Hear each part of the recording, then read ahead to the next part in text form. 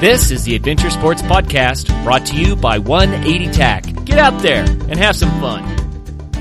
Episode 218, Christopher Slight, Winter Mountaineering in Scotland.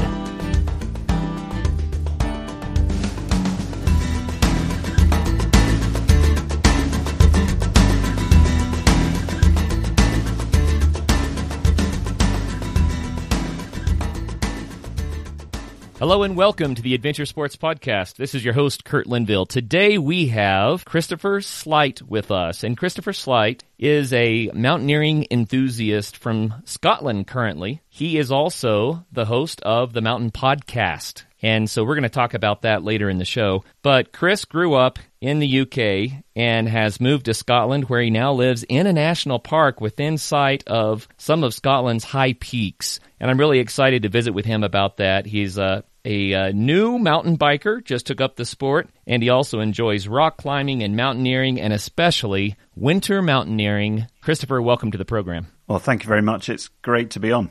Christopher, fill in the bullet points there. I gave just a little bit of information, but tell us, who is Chris, what's your story, and how did you get started in adventure sports? Well, I got started through the Boy Scouts in England, which, I guess is a really common route for a lot of people.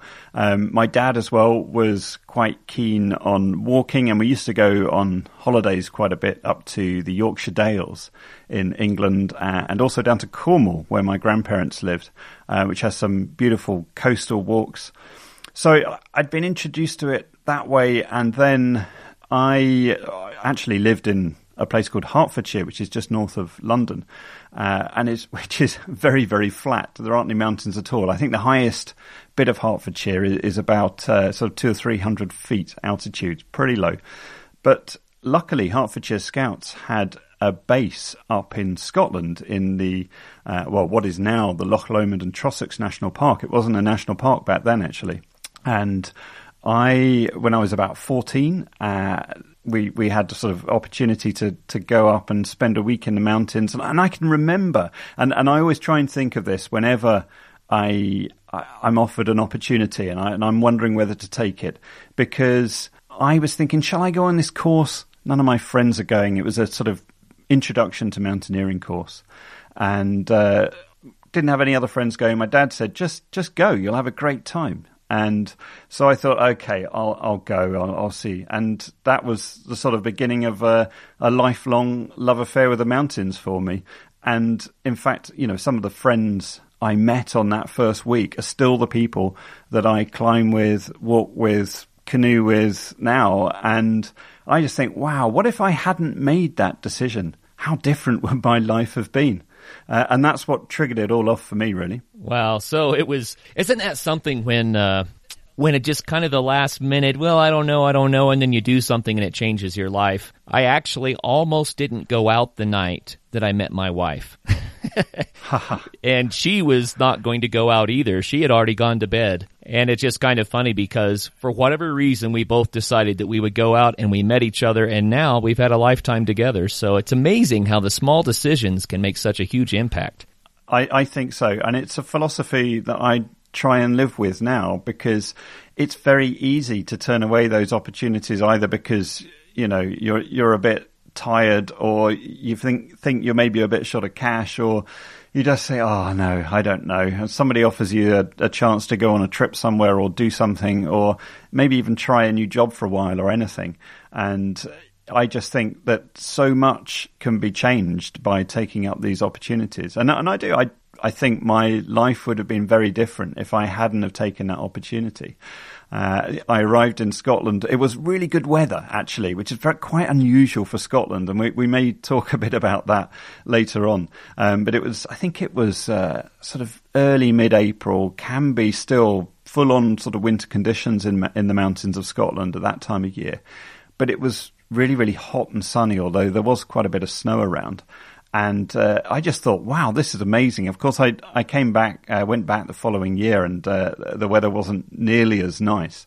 But there was something about mountains and snow, and also the sort of kit you need with it. I love sort of packing an ice axe, packing my crampons, and that sort of stuff, and heading up. into the high mountains and into the snow. Yeah, I agree with that for sure. I try to get at least one high peak a winter, and if possible more, because I also love it. It's such a different experience than in the summertime. But tell us more about Scotland. We have a lot of listeners from all over the world, and of course many in the United States who may have never been there. So what are the Scottish Highlands like?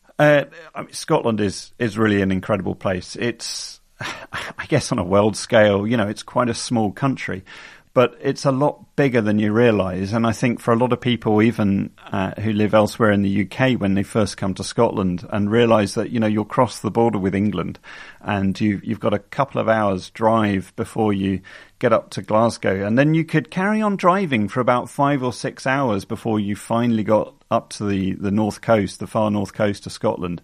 But it has, dozens of quite distinct areas. You've got the sort of rolling uplands of southern Scotland, which maybe not quite so spectacular and not so much sort of climbing, not so much sort of cragging and rock and steep faces, but still beautiful to look at and walk amongst nonetheless.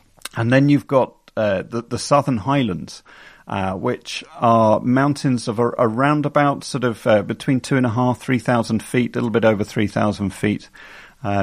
Strongly influenced, like a lot of Scotland's mountains, by the weather that comes in from the Atlantic, which is what gives us these superb winter conditions. A lot of moisture combined with the cold. And then, moving up further north, you've got the mountains up the west coast and then into the far northwest, which you get these fantastic isolated remote peaks, really, really big days out where you're not only maybe climbing several pitches, but you've also perhaps got, 3 hours to get into the mountain and 3 hours to get back out, or even longer. And then across over in the east, we have the Cairngorms, which again are sort of different mountains, much more sort of bulkier with plateaus and things, but very steep faces and lots of fantastic climbing there. And then you've got the islands as well. So all the way down the west coast of Scotland, you have just this beautiful run of islands, the Inner and Outer Hebrides. Not so many of the higher peaks on those, apart from Skye, where you have probably the best mountaineering expedition that you could have in the UK, if not a lot of Europe, I would argue, which would be a traverse of the Cuillin Ridge, which most people do in 2 days, but can be done in one long day. And then a lot of smaller mountains and spectacular scenery in the other islands as well. So there's just so much variety to the place, so much to do, and it really is a haven for anybody who likes adventure sports, because whatever flavour you like to take them in, be that sort of climbing, mountaineering, long distance backpacking, mountain biking, road cycling, canoeing, Scotland can offer it. Man, it sounds delightful. So, Christopher, I have recently kind of caught on to the idea of prominence for peaks. Rather than how tall they are, how prominent are they? And the definition of that is how high the peak is above its nearest saddle, to the next peak. But when you look at a list of peaks by prominence, then it's kind of really telling, because a lot of the high peaks aren't very prominent. So even though they have high elevation, maybe their base is actually not very low. So the peak itself is kind of small above its surrounding terrain. And in Scotland, when you say 3,000 feet, some people might think, well, that's not very high. I mean, Denver, not even in the mountains yet, is at 5,000 feet. But that's zero prominence, right? But you have nearly a full 3,000 feet of prominence with those peaks, don't you? It depends, like, whereabouts you are. I mean, in the Cairngorms, often you can start pretty high up. But yes, I mean, that is completely what makes certainly winter climbing in Scotland a lot more serious than you might think, and a lot bigger days, because quite often you are starting from sea level, and certainly if you look at Ben Nevis, so the north face of Ben Nevis is one of Scotland's sort of premier winter climbing destinations, and you start pretty close to sea level, so they're all big days, and I think even when you're on some of the islands and you're looking at peaks that are only maybe just over 2,000 feet, they're rising straight up from the sea. So not only are they, sort of bigger days, but they look quite spectacular. It's always amazing to see a mountain sort of rising straight up from the sea. And even if it's only 2,500 feet tall, they do have this presence about them. Yeah, absolutely. In Colorado, one of the favorite sports here is climbing 14ers. So they're 14,000-foot peaks, which is quite high. But many of the peaks, you start the climb somewhere around 11,000 feet. So 3,000 vertical feet is what the climb really is. You're doing something similar to that in Scotland then. Yeah, definitely. For a lot of these peaks, you've got... it's a big walk-in, and you're doing a lot of steep walking. And if you're winter climbing, you've got a pack with ropes and a rack and axes and crampons, extra clothing. You've got to lug that quite a way. And some of the some of the corries in Glencoe, for example, have a real reputation for beasting your legs quite early in the day, and especially when it's early in the season and you're still getting your winter fitness, and you're maybe starting in the dark because it's November and December, and you've got shorter days, and sort of toiling your way up these steep slopes to actually get into the corries. It's really a big part of the day that there isn't an awful lot of sort of roadside winter climbing, ice climbing available in Scotland. Some years if it's really, really cold, but most of it you've got to put the miles in first. Well, that sounds really delightful. And, I have not been to Scotland yet, and I say yet because I'm definitely planning on coming and enjoying some of those sports you were talking about and seeing the lay of the land. But in the photographs that I've seen, I don't see a lot of trees. I see beautiful windswept mountains. Am I describing that correctly? Yeah, I mean, I live in the middle of a massive forest. So there are areas that do have, I live in the sort of Queen Elizabeth Forest Park, which is a forest park within the national park. So what you see quite commonly is a lot of plantation forestry. So this is like acres and acres of Sitka spruce. There aren't huge areas of indigenous woodland, which is a shame, because the areas that you do find are, as I'm sure you can appreciate in the States, are just the most beautiful experience walking through sort of ancient forests. So, but that's changing. There's the mission of most conservation bodies in Scotland at the moment is, part of their mission is to plant a lot more native woodland. So there's a huge amount of that going on. We're at a strange cycle at the moment with the rest of the forestry, because it was put in sort of post-war, so it went in the 50s, 60s. So it's just reaching, the time, in the last 10 years is when they've started harvesting it. And it's quite an odd experience, because you could have visited an area for decades and got used to the forest, and then suddenly within a couple of months it's clear felled. So, and we have a lot of clear felling that's going on at the moment, a lot of areas that I've got extremely used to over the years, and it's quite disorientating, but also really interesting, because suddenly you're in these spaces where you've never had a view, and you're looking at these vistas thinking, wow, this is actually a really, really nice view from here, but I never realized.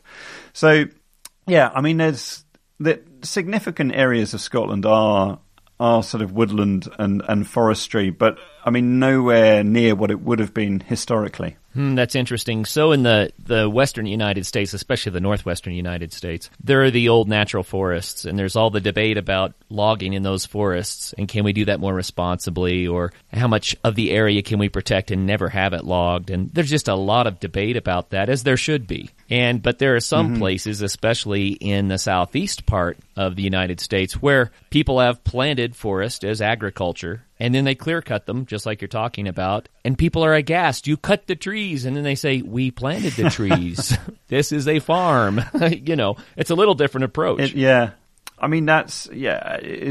absolutely the case. And in Scotland, I think the forestry industry is worth about £1 billion a year. It's big business for a small country, and it's very important. It's quite, here it's managed by a body called the Forestry Commission, and it's interesting over the last decade or so is that their function has shifted a bit. So they're still there to manage the forestry and fell it and harvest it and then replant it. But, a lot of these forested areas have also become hugely important to recreation. And this is, certainly for things like mountain biking. They're putting loads and loads of trails in through the forests and encouraging people to visit. Whereas, 20, 30 years ago, a lot of this forestry would have been impenetrable, really, really difficult to get into. But now, those tracks that you see running through a lot of the forests have been opened up to people. And that's part of a wider change in sort of access rights that we've seen, over the last sort of 15, 20 years in Scotland, which you talked about with Bob the other week on the episode with Bob Cartwright from the Outdoor Station. We had this access legislation that came in sort of 2003, I think it was, in Scotland. And part of that has been an opening up of the forests a bit more. Well, it sounds delightful. I definitely need to get there. My family would enjoy that very, very much. And what I'm finding out, though, from talking to you is that I can't plan a 2-week trip. I need a 2-month trip. Yeah, definitely. Yeah, you should come prepared for sort of multi-sports and to do quite a lot. Definitely, but you'd be very welcome. You'd be very welcome to come over. I'd take you up a few hills if you did. Oh, that would be really, really fun. Speaking of going up some mountains, what is it like winter mountaineering in Scotland in detail? Tell us about a trip that was especially challenging and rewarding. I think a couple of trips in recent years that I can think of. As we've said, the mountains on a global scale in Scotland are not massively high. They top out at just over 4,000 feet, the highest one, Ben Nevis. But they sort of make up with that with the sort of fierceness of the weather patterns. And also, as we've talked about, you're often starting from sea level. So I think there's a couple of days that comes to mind. One of them in the Cairngorms a couple of years ago with 3 friends, where we climbed on a crag which is called the Shelter Stone.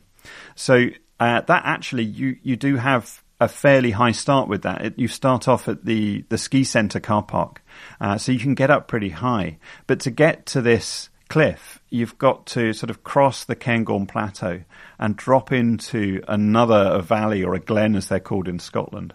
So already that adds quite a bit of adventure to the day, because if you're out in bad weather, as we were on that day, you've got to do some quite serious navigation. It's so easy to get disorientated and lost in the hills of Scotland because you're often out in fairly poor weather. So this day, I'm trying to remember the name of the route we were climbing. I think it was called Western Union Grooves. So in Scottish grades, that would be a 4-5, which is a sort of low mid-grade climb. I have to confess, I know nothing about how you grade winter climbs in the States. Maybe you can enlighten me on that in a minute. So we started this day off with this great sort of adventure, navigating through sort of snow and poor visibility across the Cairngorm Plateau. And then you sort of drop into what feels like another world, because you've left the ski centre, which is really, really busy, obviously, and you've got the cable cars going up and down, loads and loads of skiers, loads of climbers walking into the more accessible corries. But you sort of drop into the Lochhaven Basin, and it's just white and frozen and peaceful, and not so many people go over there. And in fact, that day we had this entire cliff to ourselves. So there's 4 of us on 2 separate routes, and as soon as we were off, we're out of sight of each other, didn't see the other pair all day. And then we had this really absorbing climbing, and a lot of the climbing in Scotland is mixed. So we do have some good ice climbing, but we don't have those super long periods of very, very cold weather often during the winter. So you're often doing a mixture of climbing on ice, but also rock and frozen turf, very important in Scotland. So we then had sort of 4 or 5, maybe 6 pitches of really sort of absorbing mixed climbing. And then you top out and into the sort of gloom of dusk.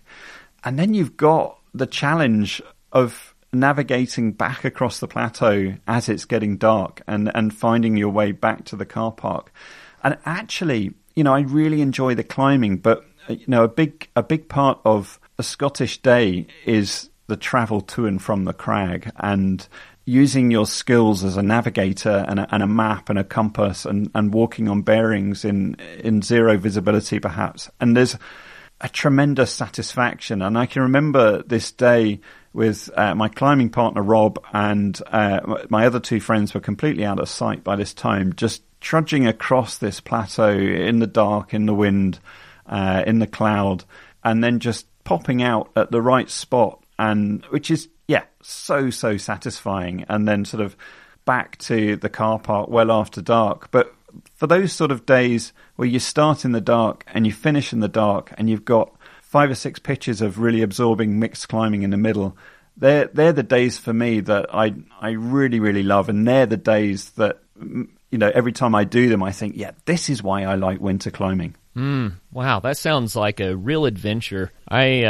I have to confess, I have a very poor sense of direction. And so when I'm hiking through... So do I. Well, when I'm hiking through the mountains, I have to use the lay of the land a lot. I take a compass with me, which I try to avoid using just to build my skill. I can orient myself by the stars and the sun and the moon and that sort of thing. But when the visibility goes away, wow, that can be kind of crazy. So what you're saying is in Scotland, it's frequent that you may not have good visibility. Yeah. I mean, the thing is with Scottish winter climbing is that you very often climb in poor weather because you can't wait for good weather because we get so little of it. You may get 1 or 2 periods, or sometimes no periods in a winter season where you have a prolonged period of, say, high pressure. You're dealing with these big low pressures rolling in off the Atlantic quite often. It's often really poor visibility. But, you talk about sense of direction, which made me laugh because I have a terrible sense of direction, but I've always viewed that as a real advantage when it comes to navigation, because I never trust my instinct, and I'm always forced to look at a map and compass, which is generally a better thing. And I know people who do have a good sense of direction often who will rely on that a bit too much, and then they get lost. But I mean, obviously these days we will take a GPS on the phone, and we've got these fantastic maps, Ordnance Survey maps in the UK, which are absolutely superb and really enhance the outdoor experience here.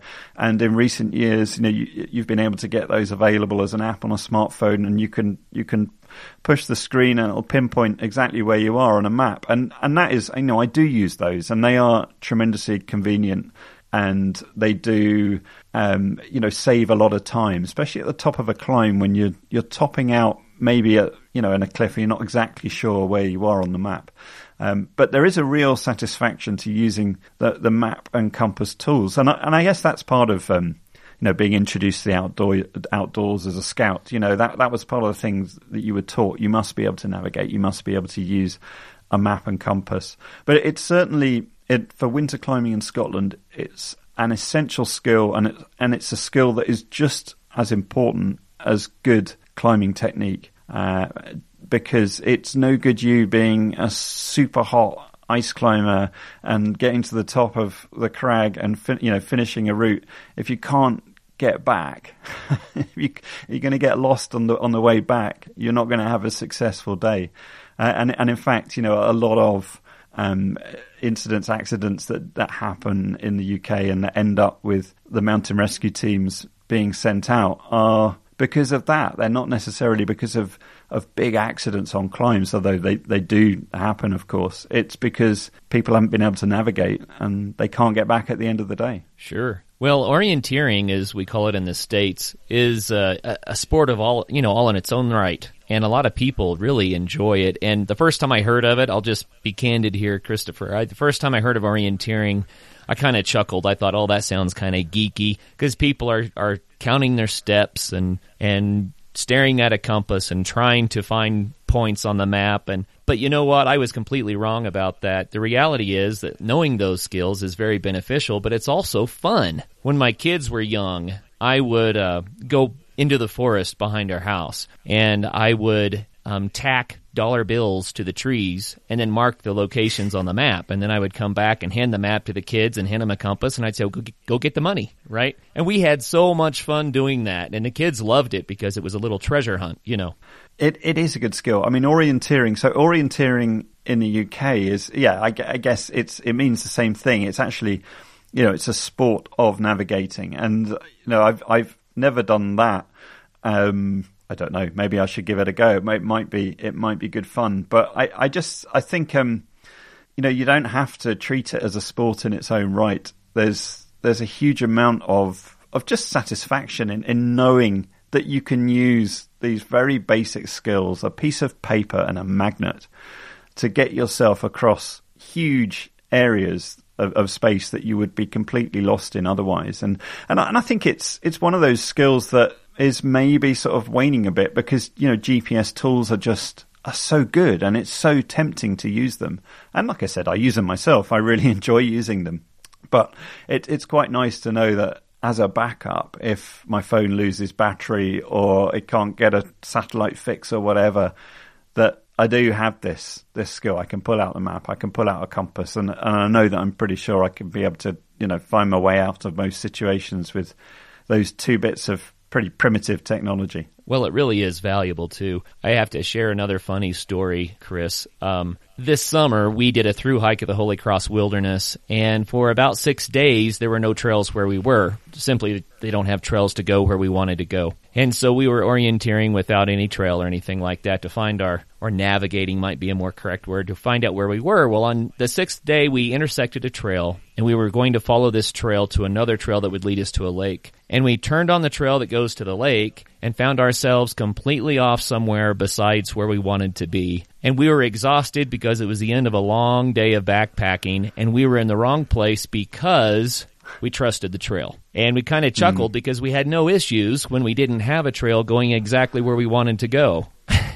But as soon as you let your guard down and you quit watching your navigation, that's when these things happen. So I encourage people, learn how to do it, right? That way you're not dependent on trails or batteries in a GPS unit or a phone. I mean, we've all got those stories, though, of of getting lost.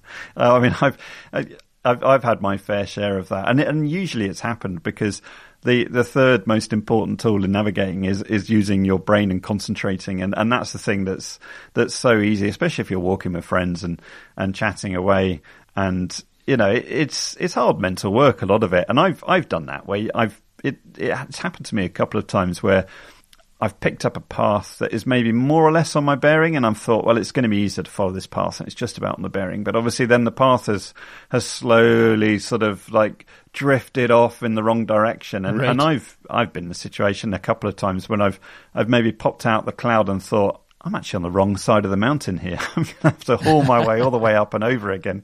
It's easily done. Oh, that's fun. So let's talk about temperatures just a little bit. When you're doing this type of winter mountaineering in Scotland, how cold is it? Well, it's quite a lot of the time. You're looking at temperatures that are maybe... Now, you're going to ask me to... I'm going to have to convert to Fahrenheit, am I? I can convert. In our money, I'll convert. Give us Celsius. I'll punch it into my converter here. In our money, you really don't want it to be warmer than about freezing point, and it's best if it's around sort of -3, -4. So I guess there's 32 degrees Fahrenheit and under around there. So you don't want it to be warm and melting. You need it to be below freezing point. Having said that, it's quite common to start the day when it is a bit warmer, and often you'll find that high cliffs can be, because they've got maybe a bit of breeze on them that are keeping them cold enough that there are sort of, it's good enough conditions to winter climb. The thing that we have to watch out for here, well, as anywhere, is the wind chill. I mean, quite often you find yourself climbing in quite strong winds, and that can significantly lower the temperature. Sometimes, we have winters where you might get sort of prolonged periods down to sort of -10 degrees Celsius. It's probably rare to go out in those sort of, you just don't get those temperatures that much in the UK. Generally you're around, between sort of -5 up to 0.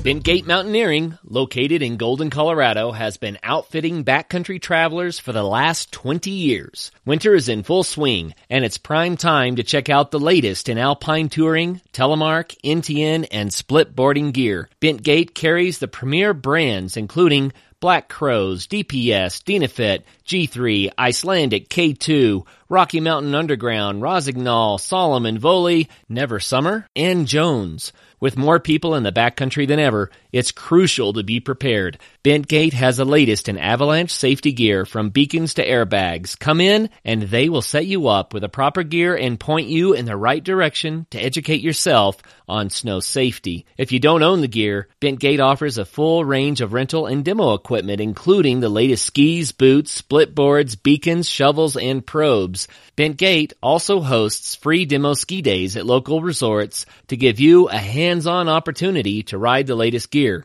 Be sure to check bentgate.com for their full product selection as well as updates on all of their events. The 180 Flame is the ideal alternative to bulky and fragile gas-burning camp stoves. The 180 Flame utilizes fewer parts with minimal weight and maximized reliability. The locking tab and slot design means there are no hinges, welds, or rivets to fail you in the field. Cook your food and boil water quickly using only small amounts of natural fuels including twigs, grass, pine cones, and leaves. Weighing just 6.4 ounces, the 180 Flame is the ideal alternative to a backpacking stove.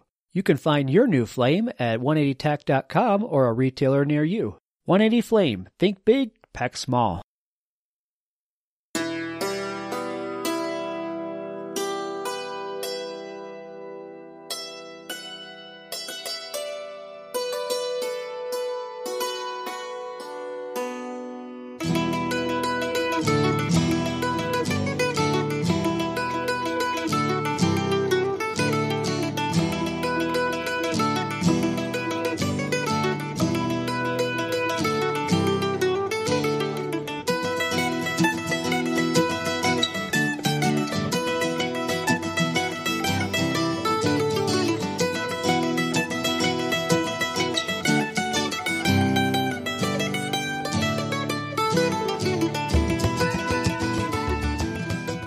Well, you're certainly far enough north to experience very cold temperatures, but it's the moderating influence of the Atlantic, I believe. So with that moderating influence comes tons of moisture. So is it quite humid? I mean, you were talking about popping out of the clouds. It sounds like you're hiking around in nearly 100% humidity. Yeah, I mean, it's the humidity that gives us the fantastic winter climbing, though. And the classic thing, that we have in Scotland over a winter season is this freeze and then thaw. And that builds up like really good conditions, a really good snow ice, good ice. And especially if you're on a cliff like Ben Nevis, where there's a lot of very, world sort of classic standard ice routes. They grow, but with this sort of freeze thaw cycle that you get. But it's that moisture coming in off the Atlantic and then sort of being dumped onto the faces that gives us these, incredibly sort of wintry, these incredible sort of winter conditions with the snow and ice. So, yeah, I mean, it's ideally you're not climbing in the rain. Sometimes it may be a bit rainy. Quite often you may start the day walking in the rain. But I think if you were to pick out a feature of winter climbing in Scotland, then coping with moisture and coping with being wet is generally something that you've got to get used to and you've got to manage. Well, it sounds so refreshing, and I get kind of excited just thinking about climbing in a new environment because almost all of my climbing has been in the Colorado Rockies, right? And so this is what I know, but what you're talking about sounds delightful. Really, really fun. Speaking of, you have climbed other places. You've done some travel. And let's see, you said that you have made trips over to the Alps. You've been to the Himalayas and also the Canadian Rockies. So tell us a little bit about that.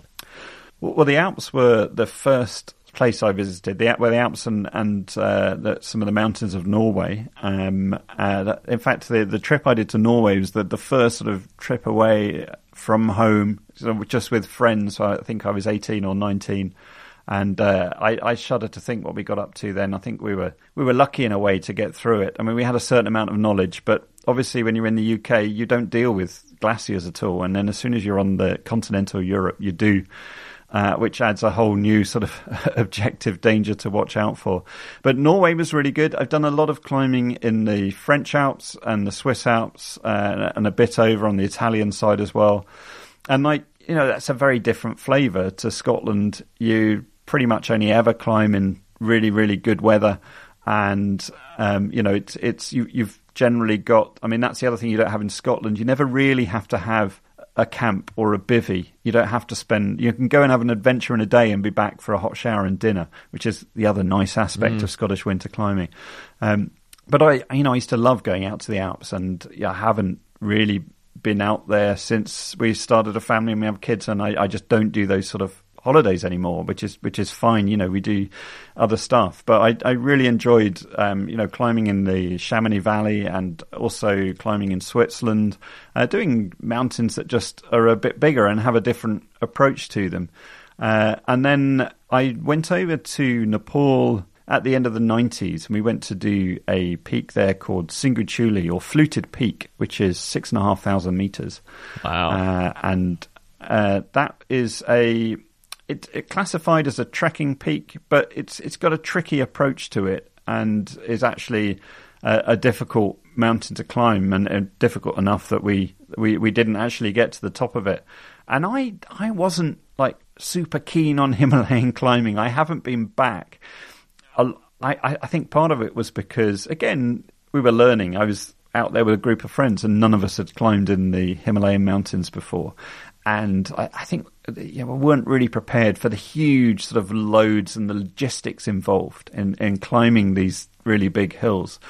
But having said that, the journey up to, there's a sort of trek from the road up to the base camp was just the most wonderful experience. I really, really loved it. And the whole trip has got a very sort of special place in my memories of trips that I've done. Partly because we spent 2 or 3 months out there and spent quite a bit of time travelling around the Kathmandu Valley as well, and just a wonderful country to visit. And the last big trip I did, which was the year before my first daughter was born, that was to to BC, to the Waddington Range. So we went in to climb Mount Waddington on the Bravo Glacier route, and didn't get to the top of that one either, but had an awful lot of fun. That, what I found with that range was it was a really nice balance between that accessibility of the Alps, which is quite nice, using cable cars and being able to get up really high very quickly, but then that sort of erodes that adventurous feel a little bit. And with Canada, it felt like a lot more of an out there adventure, but it wasn't quite as on a massive scale as the Himalayan mountains, and it didn't have a lot of complex logistics. We used a service called White Saddle Air, and there's 2 brothers who have a ranch, and one of them, I believe, has a seaplane, one of them flies the helicopter, and after a really long drive up from Vancouver, you arrived there. We stayed the night, and then there were 6 of us, and I can't remember the guy's name now, but he flew us in 2 trips into the glacier where we set up our base camp. And then we're pretty much on our own. There's no one on the side of the mountain that we were. So it had this really sort of out there feel, quite adventurous feel. You've got to be really self-reliant. But at the end of the trip, you get picked up by a helicopter and don't have huge amounts of I think it's normally sort of 3 days walk bushwhacking from the coast if you want to walk in. So we were quite glad not to have that. And it did feel like a nice combination of, somewhere not too big, but a little bit more remote than the Alps. And I loved that trip to Canada. And as soon as I can, I think I would love to go back to that range and spend a bit more time climbing there. It was a lot of fun. We had a base camp, then we had sort of above that, sort of climbed for a day above that, and then built this huge ice cave for all 6 of us, which we used as a base for 2 or 3 nights, and including the day that we made an attempt on the summit. So it was a really, really fun expedition. And I loved Canada as well. A wonderful place. Oh, I agree. Canada is delightful, and it has some very remote areas, but like you said, logistically, it's a little bit more doable, perhaps. It's a perfect balance. Mm-hmm. Very nice. So I have to ask you about mountain biking, and the reason is because you said you just started, and I'd love to get your perspective on the sport from someone who's just dipping his toe in the water, so to speak. Well, I have a sort of, when I was, I had a bike up until I was in my sort of early 20s, but it was a road bike, and I really enjoyed that. And then I just moved somewhere where I moved to London, and I didn't have room to keep a bike. So I sort of got out of cycling. And then when I guess I never got back into it, because it's always a big investment, I think, when you start a new sport. You know, you've got a lot of equipment to buy, and I was really getting into climbing and hill walking and focusing on that and doing these trips that we've been talking about. And it's only in the last couple of years. So all my kids have bikes. My wife has a bike, and they go off cycling, and I started to feel a bit left out about that. I wanted to join them on the trips. But then I started to read about this, what we call in the UK, bike packing. I don't know if is it similar? You call it bike packing Yes. in the States? Yeah. So where you're combining this sort of really lightweight overnight camping or bivvying with travelling long distances and on a bike. And Scotland is just perfect for that. You know, I was talking about this sort of network of forestry tracks that we have and hill tracks. So I thought, well, I quite like that. I'd like to get a bike to be able to go out with the kids, and just where I live is just one of the sort of premier mountain bike areas of Scotland anyway. So I decided, right, this year I'm going to take the plunge and buy a mountain bike, and with a view to most stuff that I'm going to do is going to be off-road, and start off by doing some small trips, and then next year I would really love to do an episode of my podcast on bike packing and go off and do a trip and record that. So that's the plan. I knew nothing about bikes, but luckily I got lots of friends who do, and they told me you need to get a hardtail mountain bike for what you want to do, which is what I've done. And I literally took delivery of that on Monday this week, and I had my first trip out this morning, just along a forestry track, and then ended up with a few kilometres of single track, lots of mud, lots of water, lots of rocks, a little bit of pushing the bike, but boy, it was fun. It was really, really fun. And it's I guess, you know, this is obvious to anybody who rides a bike, but it's just being able to look at a map and think, oh, well, I'm not walking, I'm biking. I can really stretch the distance I'm doing, and I can actually really make some fun journeys. And I was just out for 3 hours, but did this really nice loop, all off-road. I literally had sort of 500 meters of road at the finish, and that's it, from the house. And I didn't see anybody on the route I was on. And yeah, I'd spend a little bit of time pushing the bike. Obviously I don't have a huge amount of technical skills yet on the steeper and more difficult ground. So there was a bit of hiker bike involved, but it was really, really good fun. I loved it. I can't wait to do more. And I definitely can't wait to try and combine it with some overnight stuff, maybe next year, next spring. Boy, it sounds like a ton of fun. You know, I've been mountain biking off and on for a few years, but it was just this season when I actually got enough skill to be able to just thoroughly enjoy a quick, curvy downhill, that sort of a thing. And in the past, I was a road biker like yourself. And when I got on the single track trails with, you know, narrow trails and tight corners and some severe penalties for going off, you know, and where we bike here, if you go off the trail, it's a cliff or a long tumble, one of the two. So, right. You know, it was a little intimidating, and I found myself fighting the bicycle a lot at first. And recently learning the skill to get the bike to corner the way that it should and do what it needs to do, and I was able to quit fighting the bike and just go and enjoy it, then it feels much more like skiing on a black diamond or something like that, you know. So it gets more and more fun as you go, and the more skill you learn, the more fun it gets. And I had to ask you about it just because I'm really enthused about it right now. You know, we did probably I'm going to guess that we've done 20 sizable mountain bike rides in the last 8 weeks or so, and it's just been so much fun. So we've had a ton of fun with that. And do you tend to do sort of single days out, or have you done any multi-day stuff? I have not done multi-day trips yet, and part of the reason for that is I'm not geared up for it. You know, you can put all your stuff in a pack and put it on your back, but if it's heavy, you're going to be so top-heavy that you're not going to be able to bike well. And so getting the gear that keeps the weight, you know, the panniers and what have you, the bike packs that go in the frame of the bike and on the handlebars to keep the weight low enough that your center of gravity allows you then to go off trail and still, you know, have confidence. I'm not geared up for that quite yet. Still though, I mean, that's the thing, is you can have just a lot of fun in one day, can't you? I mean, you can travel a fair distance and have more than enough fun, I think. Oh, certainly.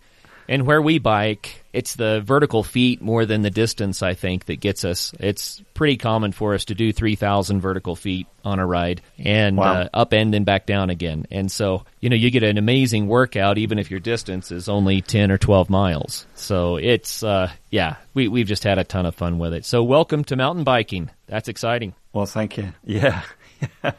I've been reading huge amounts about it and watching lots of YouTube videos, and I was really interested to listen to Jim just a few months ago on your podcast talking about his Tour Divide, and those sort of trips sort of blow my mind. These people that are racing for sort of days on end with minimal kit, entirely off road. I just think that's an incredible thing to do. Yeah, it really is. And I am looking forward to doing more of that in the future as I gear up. Now that I have the skill set, it's going to be a lot of fun. But, you know, I really enjoy listening to you. You have so much fun information about Scotland, about winter mountaineering and all this sort of thing. But you've created your own podcast, and it's called Mountain Podcast. It can be found at mountainpodcast.com. Tell us about that.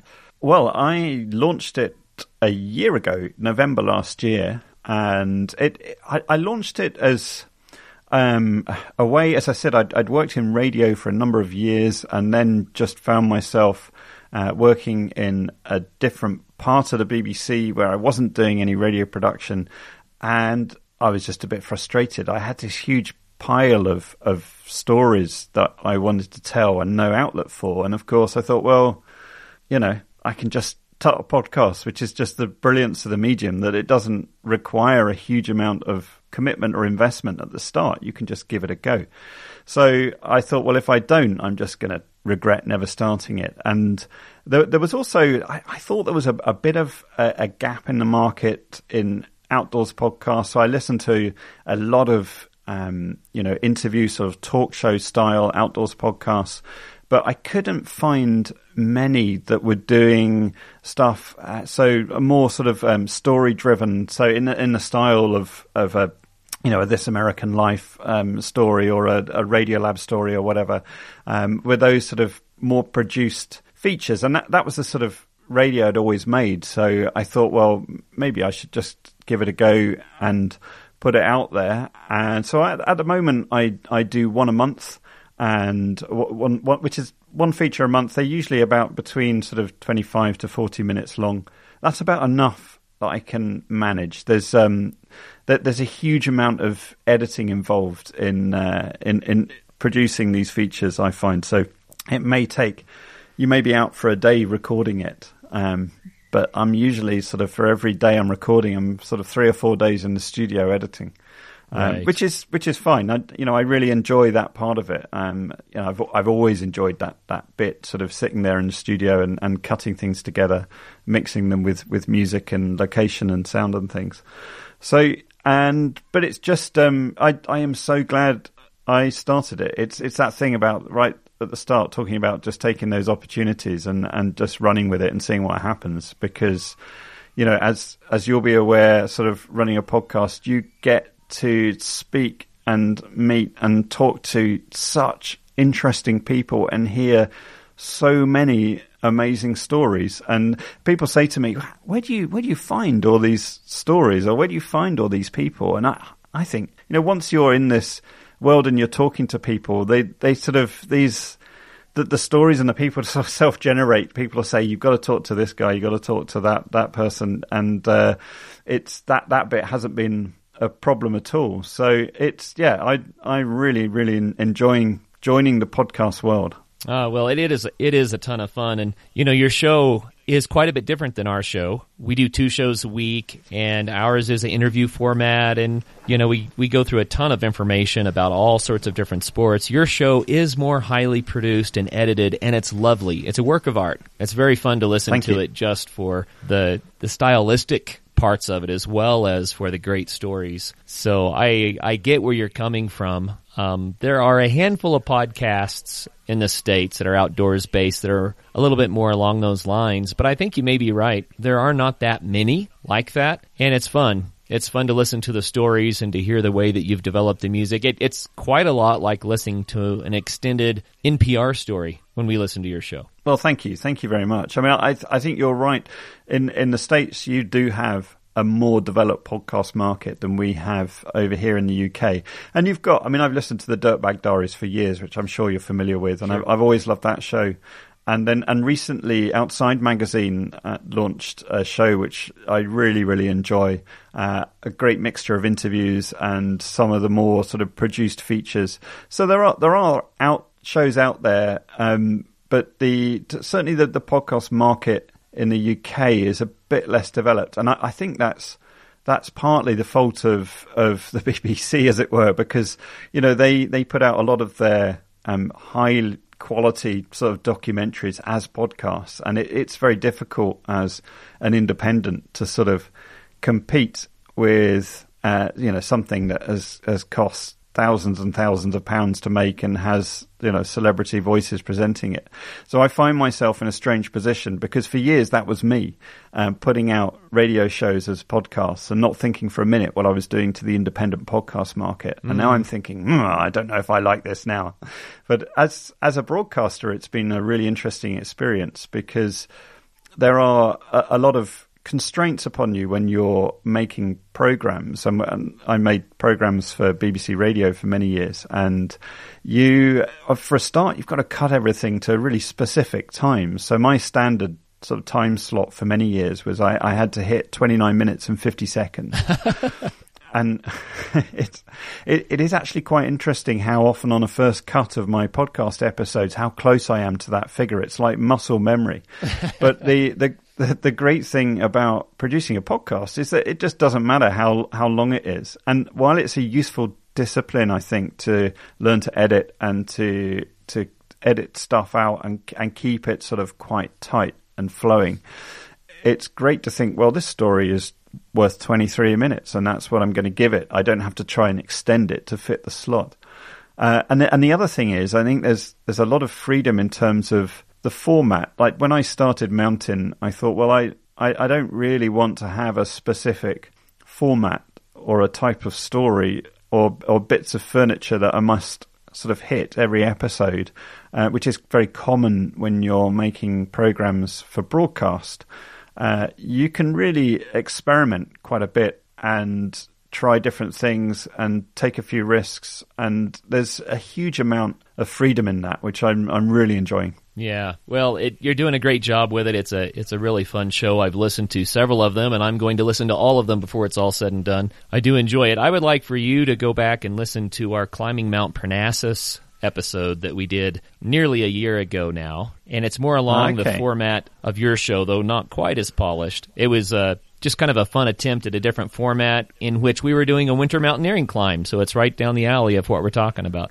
I will definitely listen to that. I'll add it to my list. What I've done, I love this when you discover a new podcast, and especially one with a huge back catalogue like you have, and you can just go in and plunder the archives. So as soon as I heard about your show on the Outdoor Station here, I subscribed and then sort of went through, swiped down the archives and downloaded just on 4 or 5 that I thought I'd be interested in from the last 5 or 6 months. So I will go back further and look out for that one last year. Well, Chris, one thing that we do, because we do have a lot of content, is we categorize all of our shows into an episode by category. So if you go to our website, theadventuresportspodcast.com, if you go to the website and click episodes by category, then we have everything, the full catalog listed there, so you can say, oh, I want to hear about motorcycling, and so there are the motorcycle podcasts, or I want to hear about mountaineering, so there are the mountaineering podcasts, or maybe it's whitewater, or, you name the sport, it's there, and that way you can easily find the shows that you most want to hear. That is a really good idea.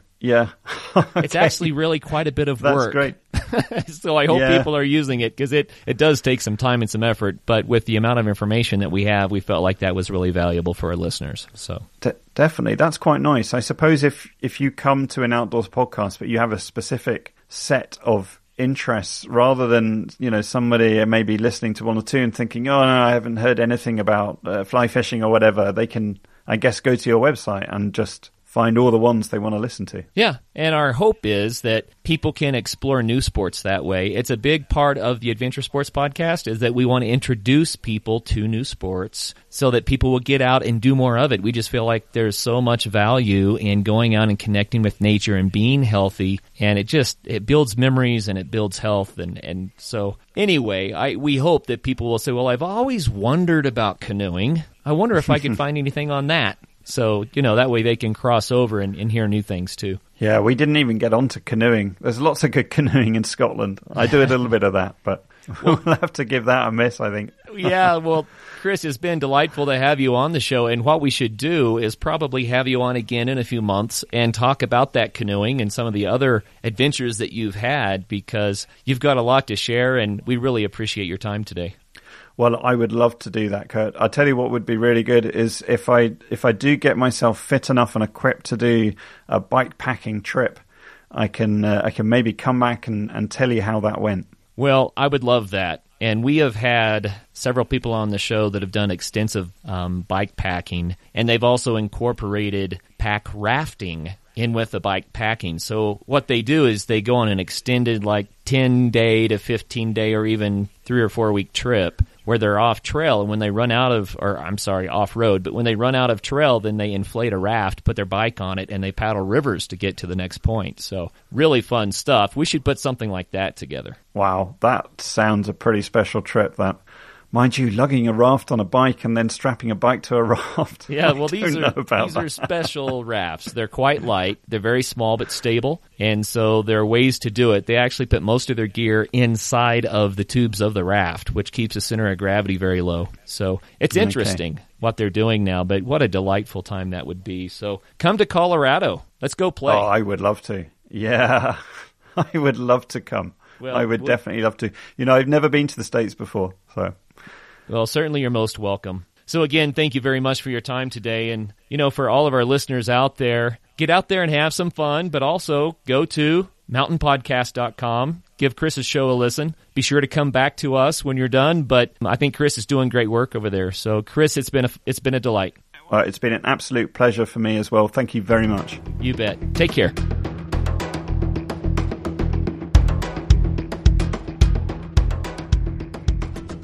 Hey friends, thank you so much for all that you have done and continue to do to support the Adventure Sports Podcast by telling all of your friends. Matter of fact, I don't want to get corny here, but jump on Facebook right now and say, hey, I just listened to the Adventure Sports Podcast. Thanks. We appreciate you guys. Take care.